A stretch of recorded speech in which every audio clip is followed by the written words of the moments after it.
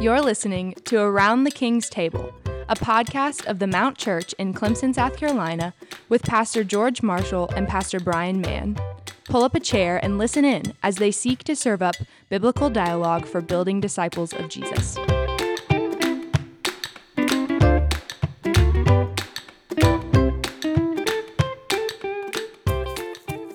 Welcome to this episode of Around the King's Table. I'm Brian. I'm George. George and Meaghan. Meaghan. And today we're taking a little bit of a time out from Look at the Book. We've been going through 1 Timothy chapter 3. And today we are going to introduce a new series, and there's going to be interspersed throughout for the next however long it takes us. Exactly. Right? Yeah. On spiritual disciplines. Yeah. Spiritual disciplines of the Christian life. Before we dive into what we're going to specifically focus on, do we need to address the word discipline? Kind of a negative connotation, but when we talk about spiritual disciplines, we're talking about spiritual discipline, those practices that help us hopefully have a closer walk with Christ. And I'd say especially this one that we're going to talk about today kind of reinforces the idea that these are also things that sort of bridge that psychosomatic unity, that body-spirit divide, this combination of the fact that we're spiritual and physical beings. And I think the one today especially kind of pulls that out. I will say, Don Whitney does not say rest is a spiritual discipline. I don't think it's a problem. Don't worry. what are you doing? I know. You just undercut the whole episode. Not really, because it's actually, I think it's important. Okay. Yep, I just got 1 Timothy chapter 4, verse 7, have nothing to do with irreverent, silly myths. Rather, train yourself. Yeah. Some striving, some exertion in the Christian life. Train yourself for godliness, for while bodily training is of some value, godliness is of value in every way, as it holds promise for the present life and also for the life to come. So we talk about spiritual disciplines. Yeah. Talking about doing those things that train us to grow in godliness, to grow in Christ-likeness, to grow in grace. Yeah. Okay. Individually and corporately. Just throw that in there. Yeah. Amen. Yeah. So we just read Habits of Grace by David Mathis not too long ago. One of the things that we loved about that book is that it went beyond focusing just on personal spiritual disciplines into corporate worship as a spiritual discipline. Yep. Right. Yep. Well, today we're going to talk about a non-spiritual discipline, according to George. I just quickly looked through Don Whitney's spiritual disciplines for the Christian life, and maybe Don Whitney got it wrong. That's what I'm saying. For the Christian life. I mean, maybe Meaghan has it right. He just needs to add He one. does have a section on silence and solitude, and I would have expected he would address it there, but maybe I just missed it. But I sounds like rest and relaxation to me. It sounds a little bit like that. I know. We're going to be talking about Sabbath, Christian rest. Rest. Rest. Yep. So, you ready? Here come the questions as compiled by the deaconess of coziness. The deaconess of coziness. Indeed. Also known as the Meg. Oh, gosh. Meaghan Jenkins. Okay, here we go. How does the world define rest? The world around us. I think Meaghan wants to go first. I can. Okay. So, most people that I talk to would say that it is vegging out, doing absolutely nothing. It can be like numbing your brain with technology or TV. I think that's what it looks like for probably most college students that I work with. There's very little 41-year-old pastors, but go ahead. Sure. Yep. There's very little intentionality or thought put into how they are resting. And I really don't see very much reflection on whether it was actually restful afterwards. Yeah. And, questioning, why don't I feel rested? Why don't I feel better after an all-day marathon of Survivor or whatever? So it is a tricky thing because the world does not define it the way that we would, or the way that I think it actually does give us rest. Yeah. I mean, it's the 20 years of time of our life that is just wasted with the eyes shut, sleeping. Rest to the world is something, it's just wasted time. They try to kind of make it up and end up burning out early because they don't see the value in it necessarily frequently. I don't know how it is in the rest of the world. My experience in America is that it's actually a rat race. It's the opposite of rest. Right. We think of a rat race to retirement minus the Lord of the Sabbath. Yeah. So it's also very self-focused. Yes, right. It's I've got to work so that I can have the last 20 years of my life to waste. Right.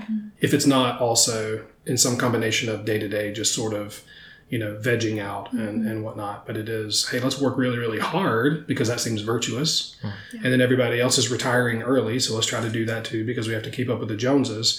But in none of that do we want the actual Lord of rest and Sabbath to be a part of our lives. And I think that's true not just for the world. I think that's true amongst believers as well. No, it's an interesting. I mean, if you think Old Testament and New Testament, there's this idea of looking ahead and viewing rest out there, and that's great. But there's rest in the here and now, and we can kind of very easily reject that in favor of it's out there, and I'm going to totally look out there and not ever experience that rest here. So yeah, and that's not to say too that work is not virtuous. No, we actually, the Lord has given us. I think that'll be an important part of this conversation. Yeah. Is just what rest really looks like, even from God's perspective. So yeah, doesn't mean the absence of work, right? Or is there a sense in which work is a part of our refreshment? So, okay, how does the Bible then define rest? How does the Bible define rest? And so at this point, we're going to give you a whole Bible theology from Genesis to Revelation. Wow. Not univocally. How about that? Like, rest is everything from a day of the week to periods of years to periods of decades. It's being able to sleep at night, trusting God. It's submitting to his lordship over your crops. It is waiting for him to actually show himself in salvation and judgment. And it's ultimately, as we get into the New Testament, it's Jesus himself as Savior. He is our rest. So it does, which George could shed more light on this than I can, but I did read that it comes from the Hebrew word that means to cease, to stop working. So even as I was studying this, we see that God established this, Creator God, in Genesis 1, that prior to the fall. Yes, he modeled for us the first Sabbath. And so it says that he saw all that he had made. It was very good. Like you said, work is not bad. But the heavens and the earth were completed. And then the seventh day, God had finished all of his work. And so on the seventh day, he rested from all his work. Then God blessed the seventh day and made it holy because on it he rested from all of the work of creating that he had done.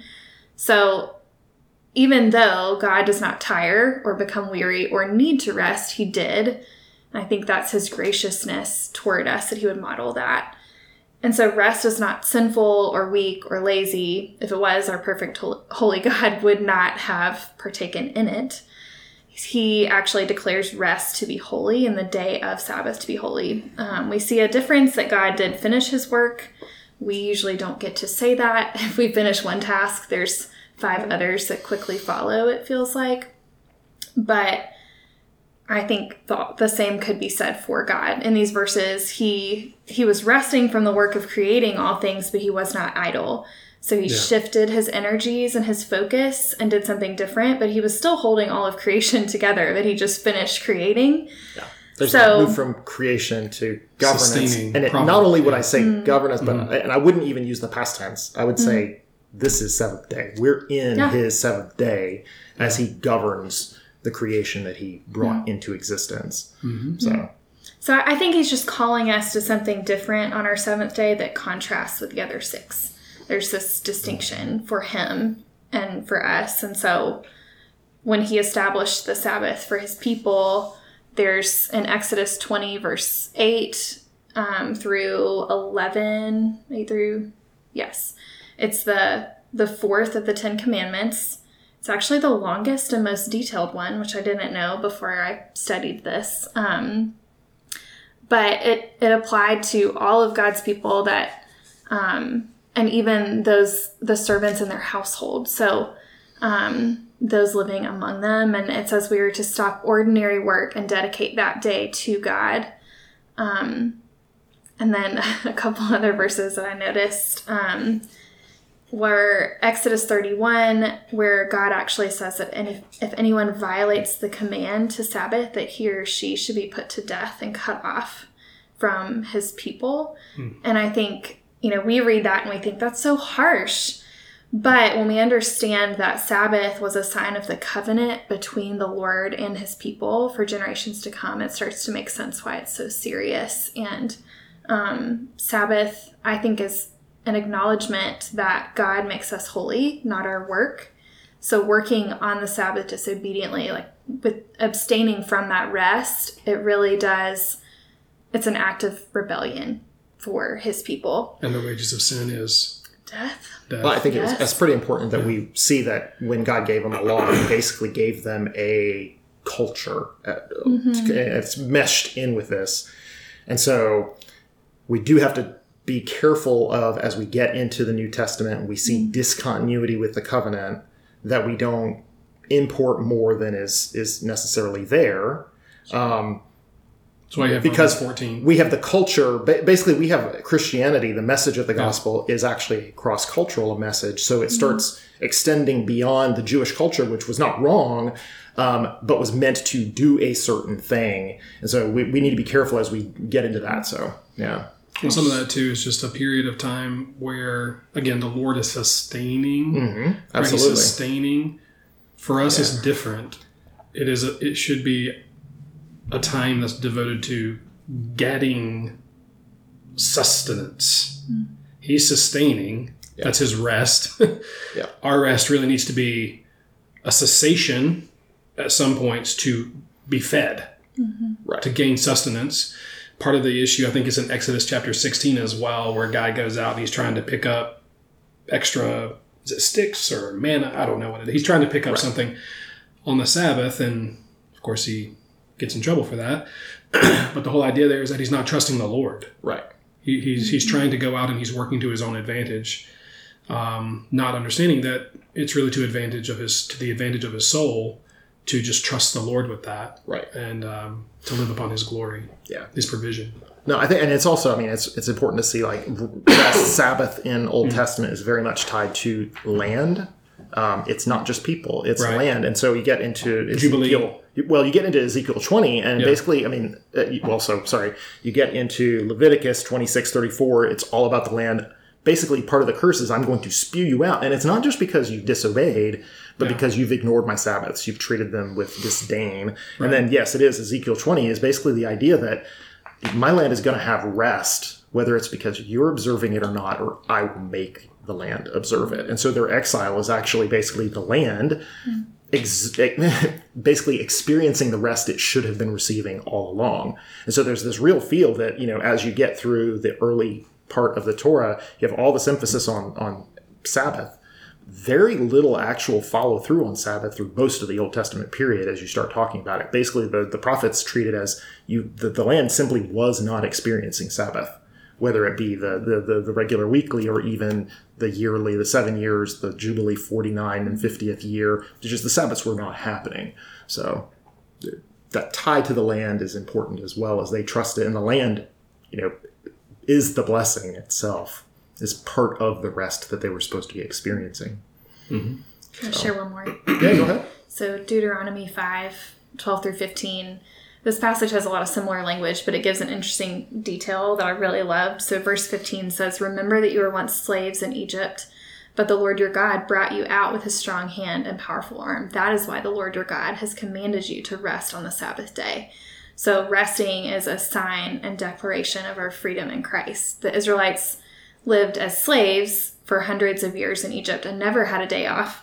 When they were liberated, God told them to start this pattern of rest. And so for us too, thinking about how we have been liberated, we've been set free by the blood of Jesus. And so that blood-soaked privilege of resting instead of striving day after day after day, I think it is a testament to the goodness of God and his power at work on our behalf. just like the Israelites. Well, it certainly comes ahead into the New Testament. I mean, do you want to talk a little bit about that? Just how does the idea of rest, say even from Genesis chapter 1, how does it come forward into the New Testament?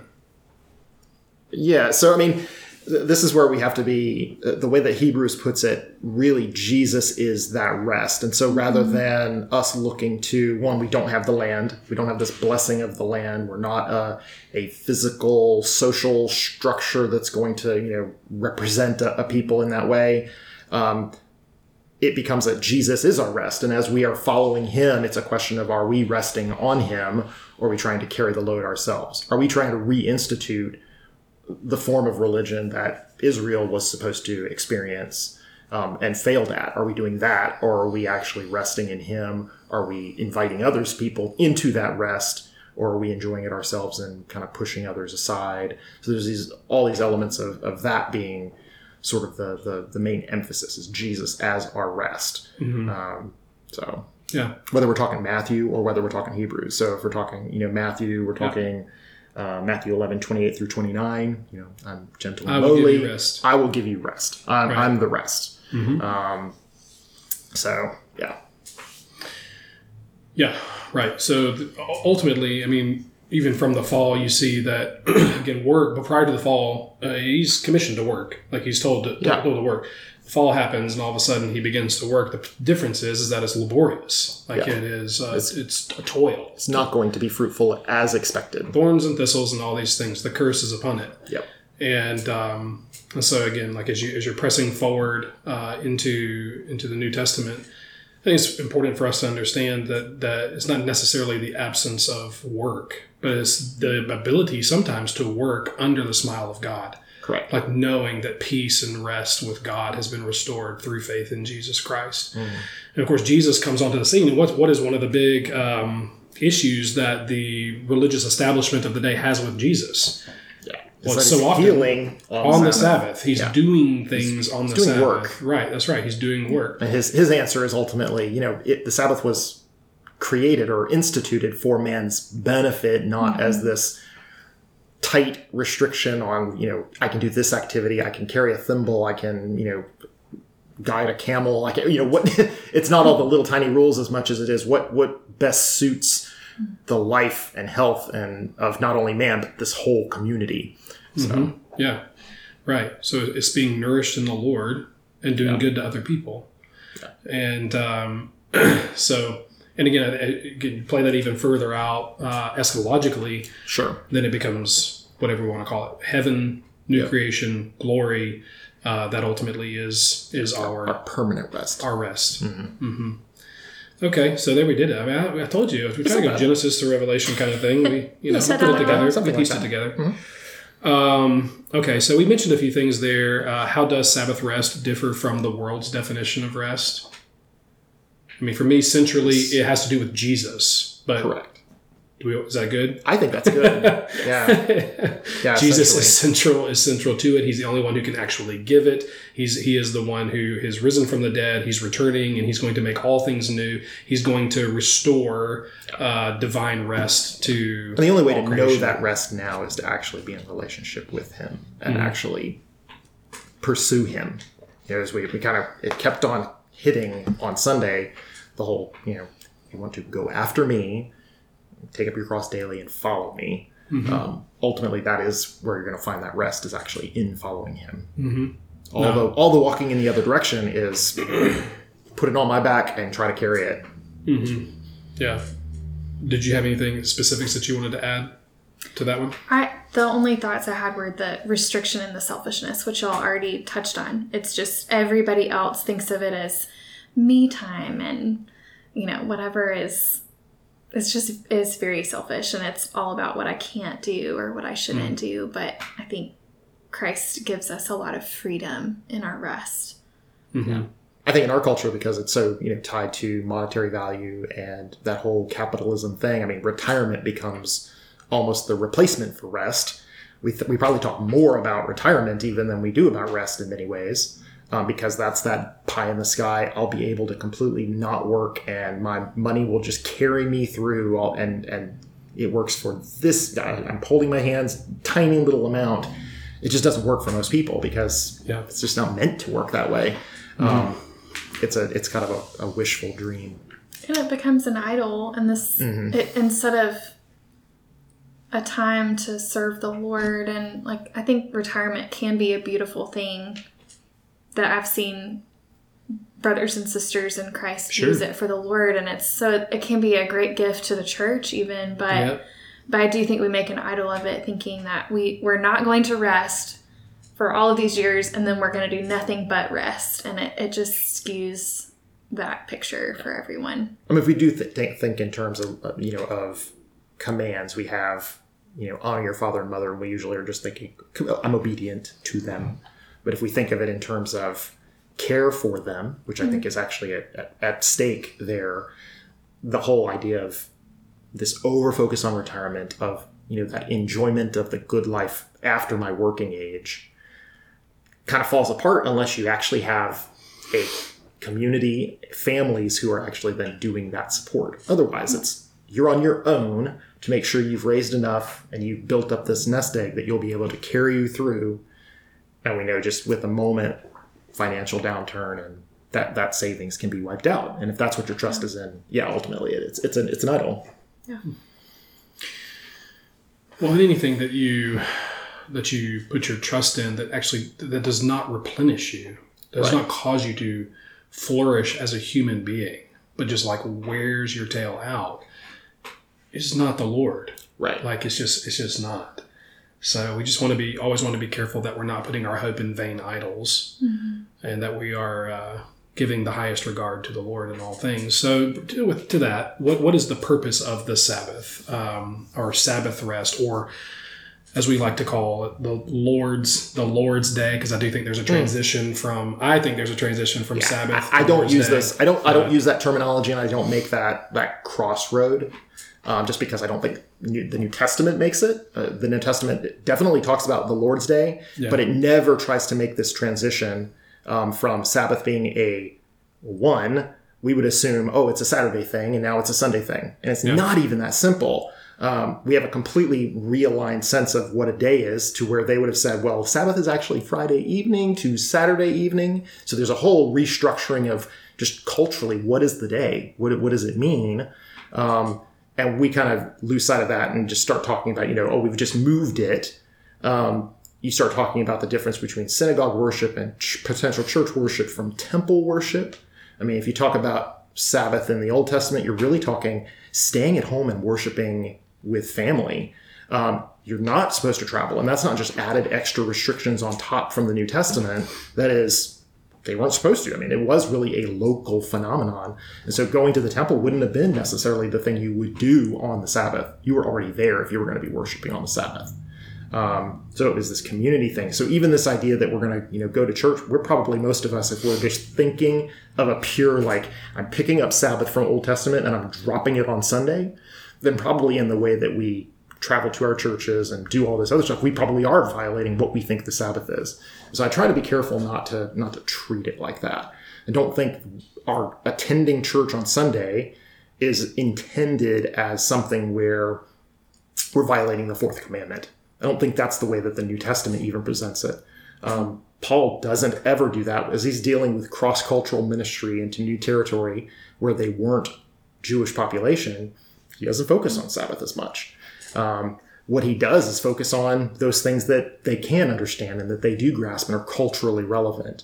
And so, anyway, I find it maybe not as helpful to talk about Sunday as Sabbath, and more just to talk about rest itself and what Jesus has accomplished in this period, rather than try to make it about I'm setting aside a day because the Old Testament said to set aside a day. We don't really talk about it that way necessarily. I don't. Yeah, the only thing I would add to that is it does seem in Romans 14 that there is some debate and dispute about, even amongst the church, some people view there is a day.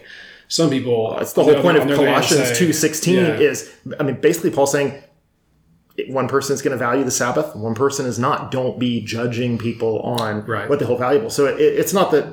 The I'm day just is saying unimportant. it seems there is some kind of crossover in Rome, at least, about like they're kind of under. Some of them seem to be, whether it's there's a Jewish population in Rome or whatever it is, right? But some of them are trying. It seems like carrying it over, where they elevate one certain day over the others, Sure. and others are saying, no, every day's the same, and Paul's saying, love one another. Exactly. They say love one another. Mm-hmm. So. But purpose of Sabbath. So let's just go back to Genesis. And what is the purpose of God there? It is ultimately trust. I think Meaghan, right from the start, really hit it off. This is a trust. If you're an agricultural worker, you're a farmer, and you're told you cannot work on your fields, you cannot take care of this stuff, you can't do this stuff for one day out of the week, that's going to take some serious faith. You got certain days you can work, and you're like, I know it's going to be a good day tomorrow to work. The days after that are going to all be rain, and I'm not going to be able to work. And you're telling me I can't do it? It is about trust, ultimately. That God is sovereign, that he is the one who gave the land and knows how to best govern it. Yeah. And so, it's ultimately trust. He understands because he created us what we need. So, there's also a family element, I think. Ultimately, again, worship was in the family at this period that we're talking about as we talk through the law. And so this time set aside was time where you could instruct, and it wasn't just in the field, not that you can't teach in that environment, but it was a time where the family could expect that, they're going to get spiritual instruction. Okay. So, you have anything to add there, Meaghan, just on purpose? So I kind of wrote a sentence to say a few thoughts. So, to cease from our normal labors in order to enjoy and worship the Lord and all he has given us. So just thinking about as in everything we do, Sabbath should bring glory to the Lord and conform us into his image. There's so many elements to that, but that's what I think of the purpose of it. Why is it important to God, do you think? I just thought, if we cannot stop, then he is not God. So resting shows the world that we're under the authority of someone greater than ourselves. It brings glory to the one who truly provides for us what we need. That farmer ceasing, he's acknowledging that he can't make his crops grow, but the Lord can. And so we're declaring that he is bigger than our greatest problems, and he will deliver us from all of our fears and concerns. So I stop because God does not, essentially. And he is never idle. He is sustaining all things. So his glory and his holiness are important to him. And this elevates those two things, I think. We kind of, in a sense, not resting, we kind of usurp that throne that only belongs to him. Yeah, there is an aspect there, I think, of his creatorhood and our creatureliness, his infinitude and our finiteness. And just, again, sort of a Proverbs 3:5 kind of thing. In all your ways acknowledge him as the Lord of all. The king in all his beauty. There you go. The king in all his beauty. Yeah, that's right. George, how can we rest when our lives are so very busy? One, probably we're going to unbusy them, or we're going to busy them about different things. Ultimately, if our lives are busy because, I have to get the kid to soccer practice, and I have to get myself to this, and I have to do this, and I'm responsible for this that I took on myself, and I have to watch this show tonight, and I have to do this extra thing, and I'm going to eat out. It's going to take, this much time to drive over to that city so that we can spend a huge amount of money, and then I'm going to do this, and it's the piling up of things that aren't motivated by sort of a all-consuming passion for God's mission. And so as we kind of build on top of that, just throw things on top of it without any kind of direction and any thought to it. And again, are we after rest for rest's sake? Like, when you think about rest biblically, I'm just asking. No, is there an aspect of rest it's just go to bed, rest, Again, even that, God gives us rest so that we can better serve Him, and so we can be spirit. Again, that's that whole psychosomatic. That's the whole interconnected thing. Yeah. Even if it was just you need rest, so stinking do it. Mm-hmm. I think God has said that. Stinking. I did. For our benefit. It was like me in a sermon 2 weeks ago saying 2 craps. Yeah. In a sermon. Oh gosh. Here's my public confession and repentance. Please forgive me for the 2 craps comment. It's good. I mean, it's ultimately rest is good. We have Psalm 3, Psalm 127, Psalm 4. They're talking more about sleep, but the whole idea of just being able to put our heads on pillow and rest in God's care. Yeah. It is important. Yes. And then on the flip side of that, there is a kind of rest that is just rest, which again, it's not necessarily bad, but does it cause your soul to flourish? Right. There's both of those things, I think. Sometimes the Lord's like, you need to just take a nap. Like you just need to stop. Your body has to stop. Yeah. But then there's also another kind where it's like, you need to be in the Word. Yeah. You need to be with me. You need to be in prayer. You need to be meditating upon the Word. You need to be putting my Word in your heart. You need to be going to corporate worship. Mm-hmm. There's actual refreshment that happens when you come and gather with the saints on the Lord's Day. So anything else you want to add there before we move along and get into controversial matters? Well, I thought about actually another song that we sing here. It's called All of Our Tomorrows. Yeah. And I just thought, as I was thinking about rest and Sabbath, the first words of this song are, "This spinning world by your own hand hurls ever around the sun. The seasons march at your command. The old departs, the new year comes. And though celestial is your gaze, you search and care for all our ways. We offer up to you this day and all of our tomorrows." So I just was kind of struck by how that speaks to this decision to stop and trust. Another phrase in the song is, "We trust you, sovereign of our years." And then it ends with, "You finish all that you began. Eternal joy is in your hands and all of our tomorrows." So choosing faith in the Lord, knowing that He's sovereign and He's in control and keeping everything running, it's not about us doing those things. We have to acknowledge and really confess this sin, this desire to seem like we are sustaining all the things in our lives and keeping all of the plates spinning when really we can't. And it's foolishness to try, and it's foolishness to portray that to the world, because it doesn't speak of God's sovereignty. It kind of, builds up our glory and our sovereignty when it's all a sham. Well, when we live like that, it's not just that we lose rest, it's that we actually gain so many things that just destroy us. Anxiety, right? Worry, obsessive kind of concerns, and mental toxins. Yes, absolutely. Stress and all these kinds of things. We are a burnout culture. That's what we live in. And so, and if we don't choose that for ourselves, very few people are going to call you out on that and tell you need to rest. Hopefully, as believers, we have faithful brothers and sisters who will say, "Hey, you haven't been resting well. You need to confess and repent that." Yeah. But it's, the world is not going to do that for us. So how can we rest? Like, we have to make that choice. Yeah. In getting rest, are there any things that are unlawful for the Christian in trying to, as I said, controversial matters? Watching NFL on Sunday? Sure. That's unlawful? No. That's okay. Let's hope not. I don't think there's anything that Scripture puts and says off bar. You can't do it. That said, if you are thinking, sin.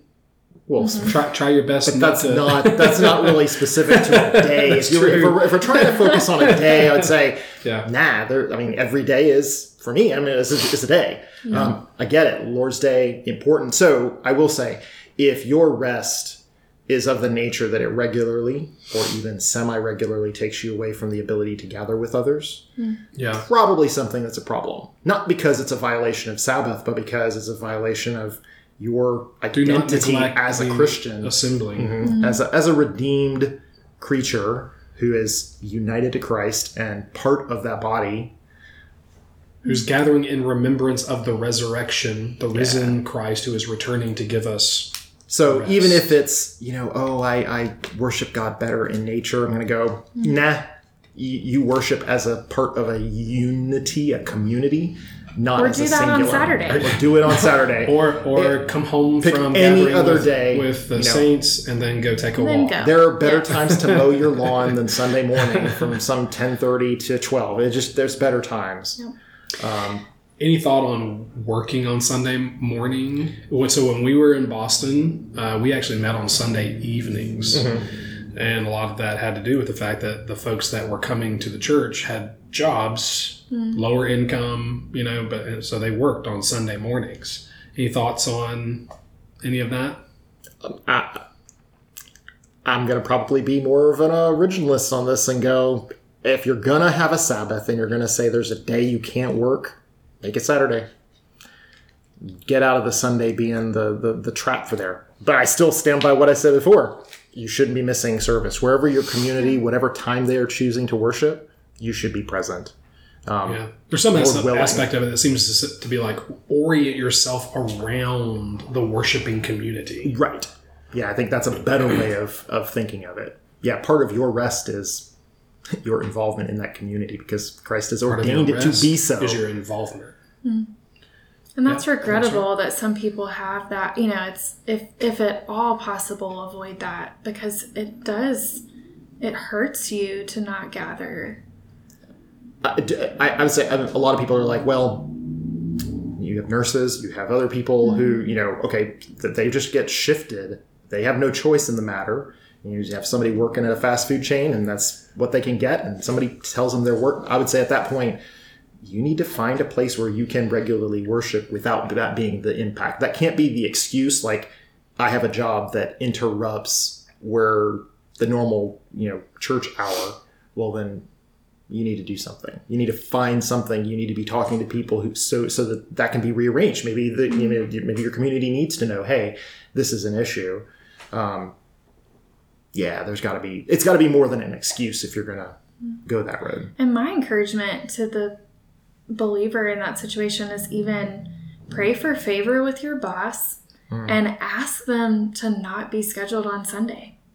I think, people are not totally unreasonable and there are some times when they might be like, oh, sure. Yeah. Wow, I'm really impressed that you would value something like that. Who knows what their reaction especially would if be. you can show your not good behavior, that maybe sounds wrong. Well, if you're a faithful employee, if you're faithful throughout the rest yes. of the time, if you can show by your diligence that you're not just you're yes. not the servant who's doing it for his own benefit.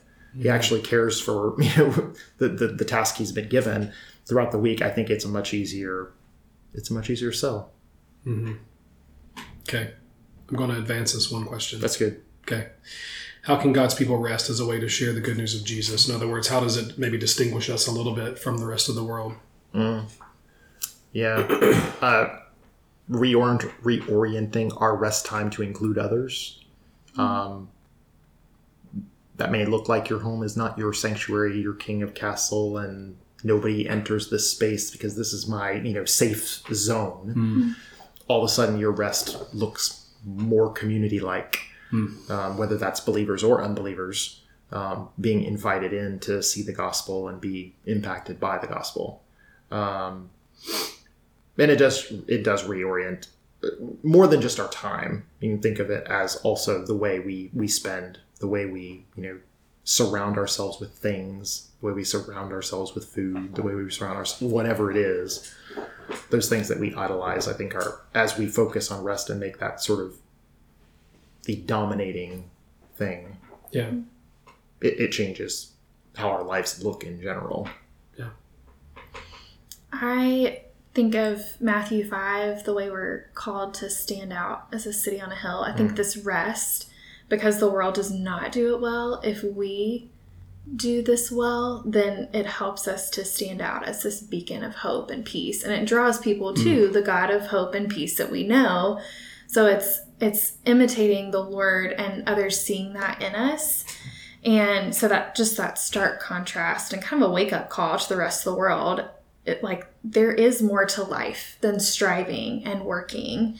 But also our stopping, our ceasing to enjoy God now points to the day when everything we do will glorify him and we will enjoy him for eternity. Yeah. So it's kind of this irresistible picture. I think when somebody sees that in us, they want that. And so it points to the one day, the already but not yet, really, of we're resting now because one day we will rest for eternity. There's something you mentioned that was in that paper that you did on ecclesiology, and you had the seven things, and one of them was like the eschatological aspect of the assembly and gathering and stuff like that. And I think there's some element of that to our rest as well. Yeah, absolutely. Right, like we're looking to another world. Correct. Like our rest. Whatever rest we have now is still somewhat intangible and definitely not the full completed rest that we're looking for. I think that's the whole point of Hebrews 3 is ultimately, are we going to attain to that rest that we're promised, or are we going to be faithless like Israel was? Yeah. Yeah. Yep. Really quickly, activities. What do you do to get rest? Mine looks different every week, I think. Whether it's just sleeping or yes. So, I mean, I love to take a nap on Sabbath. Do you think you do this well? I think we are growing in this as a family. So we have 2 young boys, 3 and 5. And so our Sabbath might look a lot different than George's Sabbath or someone else's with no kids. But we go to the park. We do fun things with them. We usually do some kind of fun food thing, whether that's grilling steaks and really eating well, or sometimes we do fast and not eat as much on Sabbath. I feel a lot of freedom and flexibility in that. Sometimes we do ours on Saturday, so because we do a lot on Sundays and anyway, so Saturday, sometimes we do yard work, other times we don't, and so there's a lot of different things, but I love to read and we actually love to cook, and so for other people that don't enjoy those things, they might want to get a break from books in their kitchen, but for us, we love it.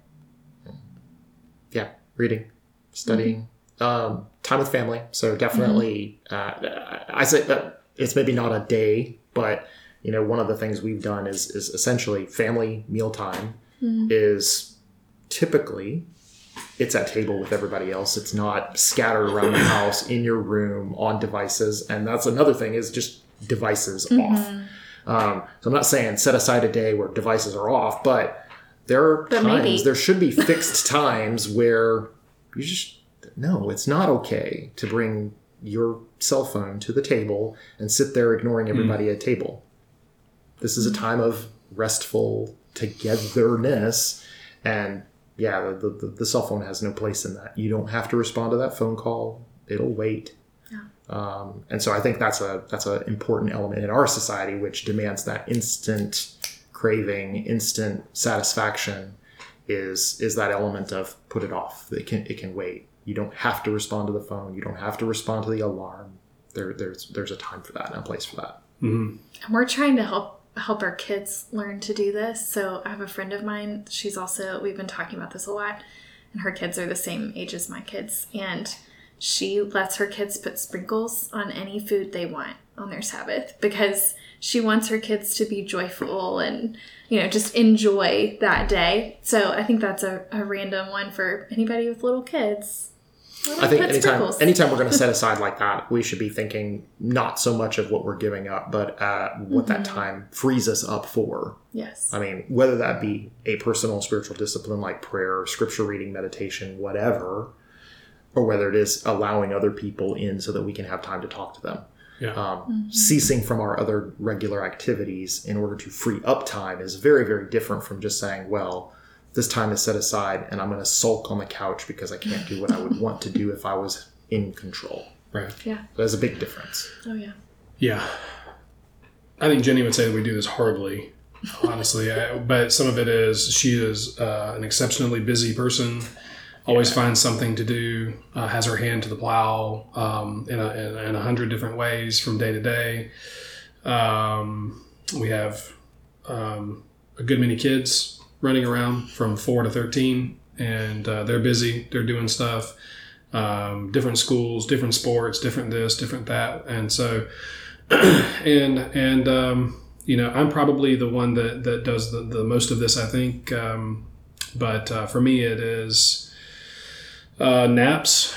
I love naps. I take lots of naps. I actually do try to be around the people a good bit, other Christians, and just have godly conversations with them. Those are seasons of refreshment for me. Is just being able to sit down with another brother, sister in Christ, and have talk about the Lord. For me, I'm probably a little bit different. The Lord's Day is a day for me, but a lot of that has to do with preparation for preaching and preaching itself. But those things I don't view as like work.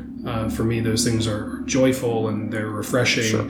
I feel it afterwards, right? But those are sweet seasons for me in preaching, and so. Reading, not as much, but I do pick up some activities that are just restful activities for me, and some of it is the mindless, droning and whatever. It's watching. It's the time for your fiction. You got to introduce some. I'd rather watch the NBA picked playoffs. fiction. So that's kind of what I've been doing recently. But anyway, we need to move ahead. Will rest change when Jesus returns? Our experience of rest will probably change. Well, certainly. Mm-hmm. So. This was a question I asked because I don't necessarily have a fully formed answer, but yeah. So I believe that we will still work when Jesus returns, but it will be redeemed and freed from the effects of sin. Yeah. So if that's rest. True, then I think we will rest, but it will be different. Like George said, we won't have our bodies will be different. So even like our need for sleep, I think will be a lot different than it is now. So I don't know what exactly that looks like, but I do think this is such a central piece of who God is. Rest and peace and enjoying all that he has made. That's like in the character of God. So I think there will be an element of this in his redeemed kingdom to come. And we won't have the sin of overwork and anxiety and the drive to prove ourselves. So again, that just colors so much of our work and rest right now that when it's removed, I think both will be kind of unrecognizable from what we experience now. So I'm looking forward to the redeemed rest and work and what that will look like. Mm-hmm. Anything to add there? I thought that was pretty good. I think the only thing maybe that I might add would be all about different cultures and what they have experienced, what they kind of value, and what that looks like when we start talking about rest. For some, it's, giving up fighting and just being angry and hateful and violent towards one another. Yeah. And I think the time in the future is going to see a ceasing of that. We may not talk about that. We're talking more about not quite leisure, but we're talking, we tend to talk in these terms because we live with such peace that it's sometimes hard to really think about it. Yeah. We get inured to the fact that a lot of other people, it's just the struggle to make it the next day. Yeah. Whether because that's just the way of life or because that's the moment. And I think we're going to see a whole bunch of people experiencing rest in different ways. They're going to enjoy that rest differently just because of where they came from. Yeah.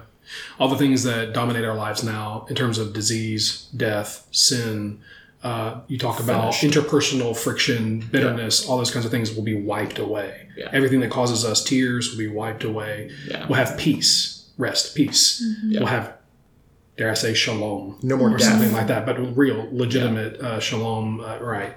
And we will be at rest with the Lord Jesus. And again, just to kind of bring it back to him, he will be at the centerpiece of our rest, and it'll last forever. It's not a rest that we will have to ever really awake from. We'll be fully awake, right, and resting. Yeah. and that'll be glorious. Yeah. So, Amen. all right. Amen. Excellent. Thanks, y'all. Thanks.